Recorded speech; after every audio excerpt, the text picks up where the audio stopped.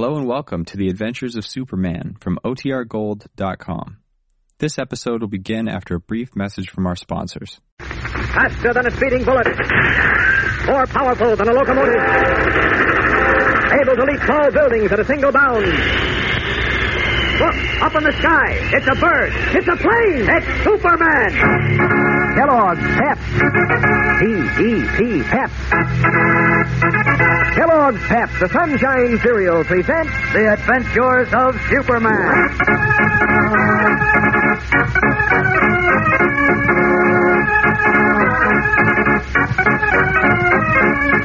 Today, Superman, after speeding the unconscious Jim Olsen to a hospital, convinces the badly scared Dave Powers to tell all he knows of the Metropolis restaurant racketeers.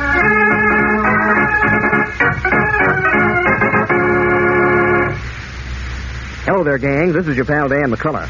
You know, older folks often think that they have a corner on reminiscences, thinking back and remembering all the fun they've had. But I know a lot of fellows and girls who are reminiscing these days when they check over their collection of comic buttons from packages of Kellogg's Pep. Because every single one of these funny paper characters looks so doggone lifelike that, well, you keep right on chuckling over the things that they've done in the comic strips. Like the way Toots and Casper get mixed up in the funniest situations, or Barney Google looking so silly in his shiny derby hat, or Vitamin Flintheart and the way he coddles himself. Yes, sir, every single one of these 18 new and different Pep comic buttons has a real story to tell. And they're so easy to get. You don't have to send in a single penny, not even a buck stop. And you can't buy them anywhere. They come only as prizes in packages of Kellogg's Pep. That's the Sunshine Cereal, famous for sunny, golden toasted flavor, and famous for the vitamin D it gives you that has the same effect as the vitamin the good old sun makes for you. That's why Mom says Pep is particularly good for you in the wintertime when sunny hours are shorter. Pep gives you additional vitamin B1, too, and energy vitamins, plus all that mighty swell eating, plus your prize in every package. All mighty good reasons to ask Mom for P-E-P, the Sunshine Cereal, Kellogg's Pep. And now, the Adventures of Superman. Claiming he had been swindled out of $2,000 after seeing an advertisement in the Daily Planet, young Dave Powers asked Clark Kent to come over to his lunch wagon diner and hear all the details. But when Kent arrived with Jimmy Olsen, Powers, obviously frightened, refused to talk. Waiting across the street until two rough-looking men had left the diner, Kent and Jimmy returned to question Powers. But suddenly the rough-looking men reappeared and fired at Powers. Kent leaped into the line of fire, yet when the gunman raced away, Jimmy lay unconscious on the floor.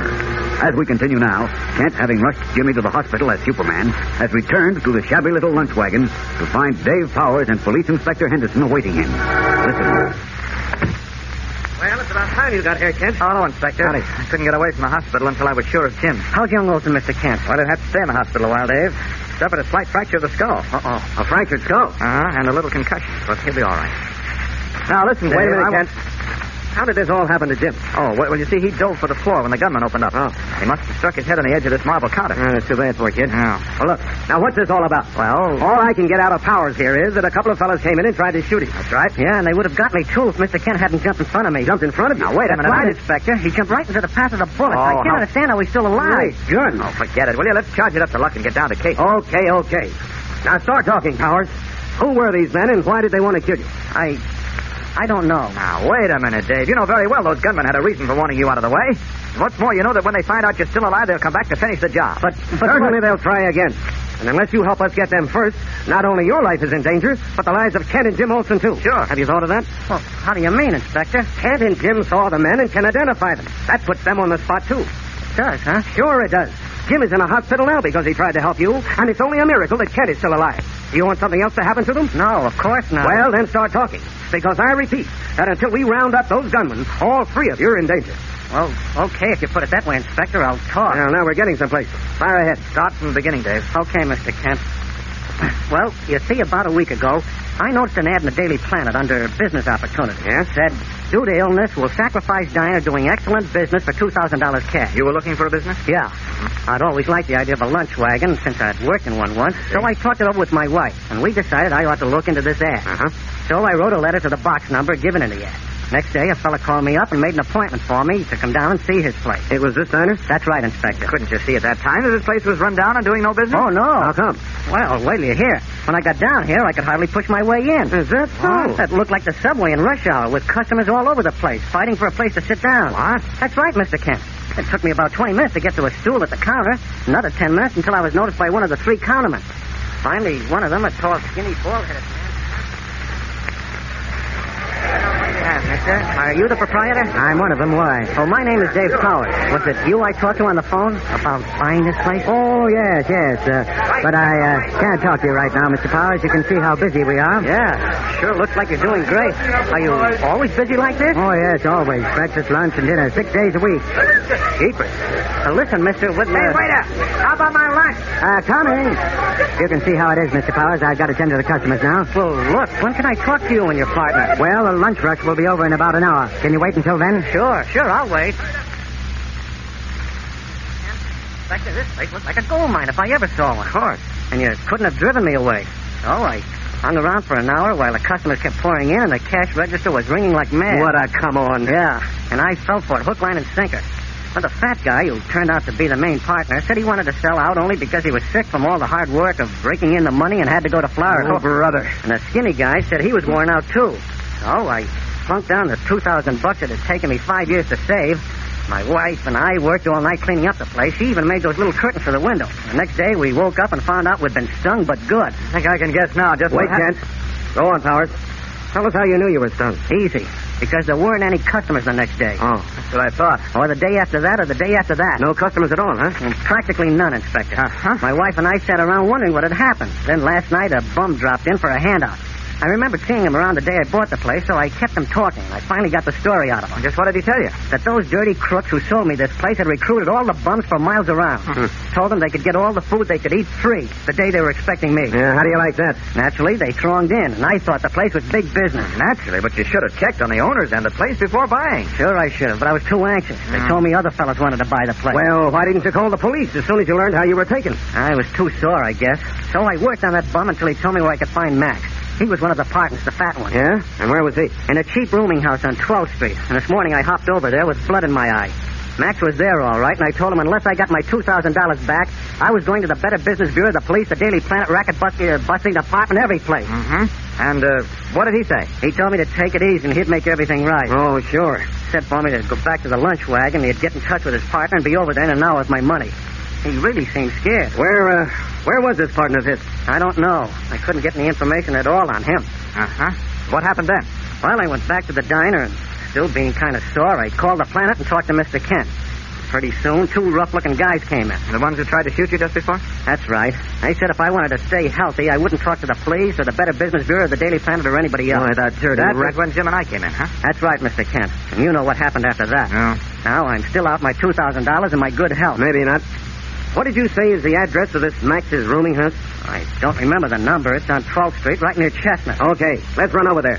We may still be in time to grab those rats. Come on.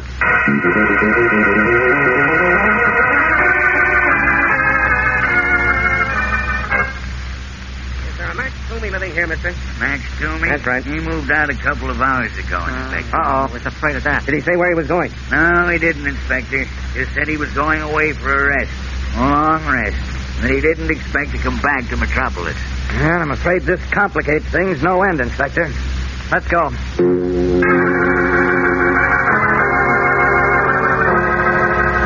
Dismayed, Inspector Henderson, Clark, Kent, and Dave Powers leave the rooming house proprietor, knowing that the gunmen are still loose and the racketeers gone with Dave's money.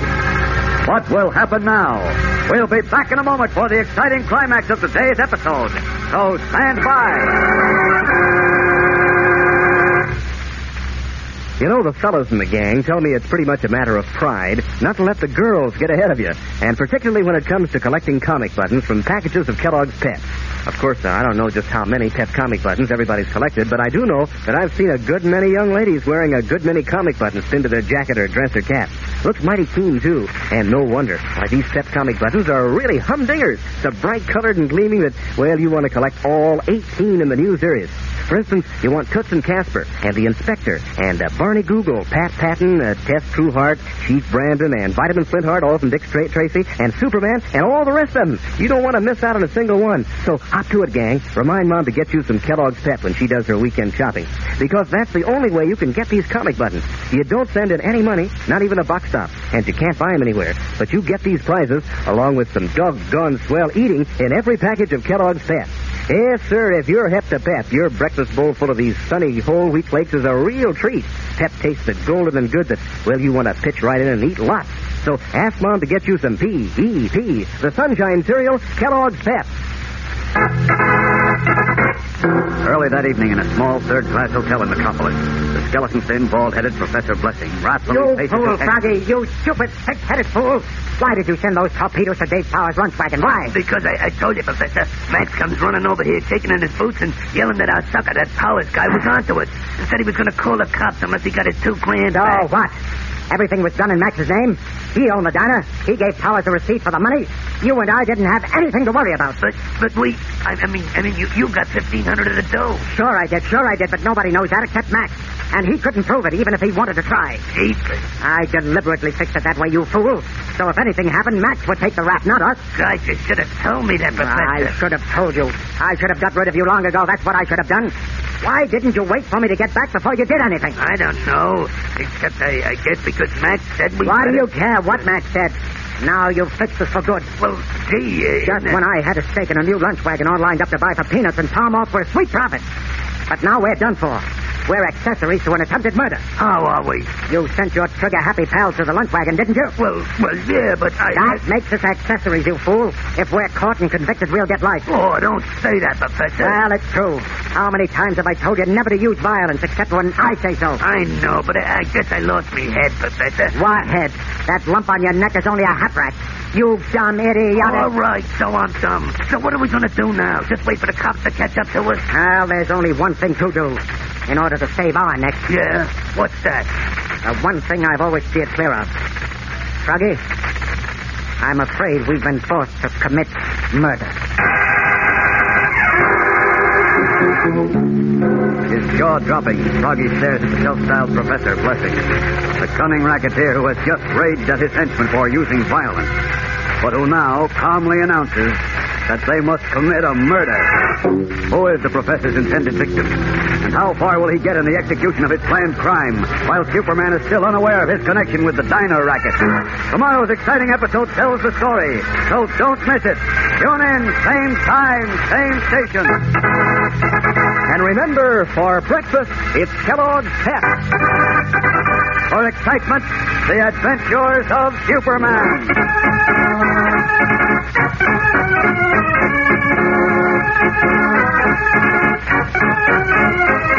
Superman is a copyrighted feature appearing in Superman DC comic magazines and is brought to you Monday through Friday at the same time by Kellogg's Pep, the Sunshine Cereal.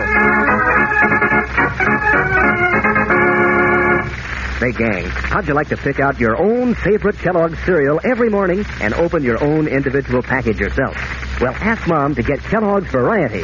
That's the white, green, and red Kellogg package with 10 one-serving packages of your favorite Kellogg's cereals. Kellogg's Corn Flakes, Rice Krispies, and Pep. And you know they're good because you've always liked Kellogg's cereal so much. Every day you get your choice, and every day you treat yourself to one of your favorite Kellogg's cereals for breakfast. So ask Mom to get you Kellogg's Variety. And be sure to be with us tomorrow for the thrilling adventures of Superman. This is the Mutual Broadcasting System.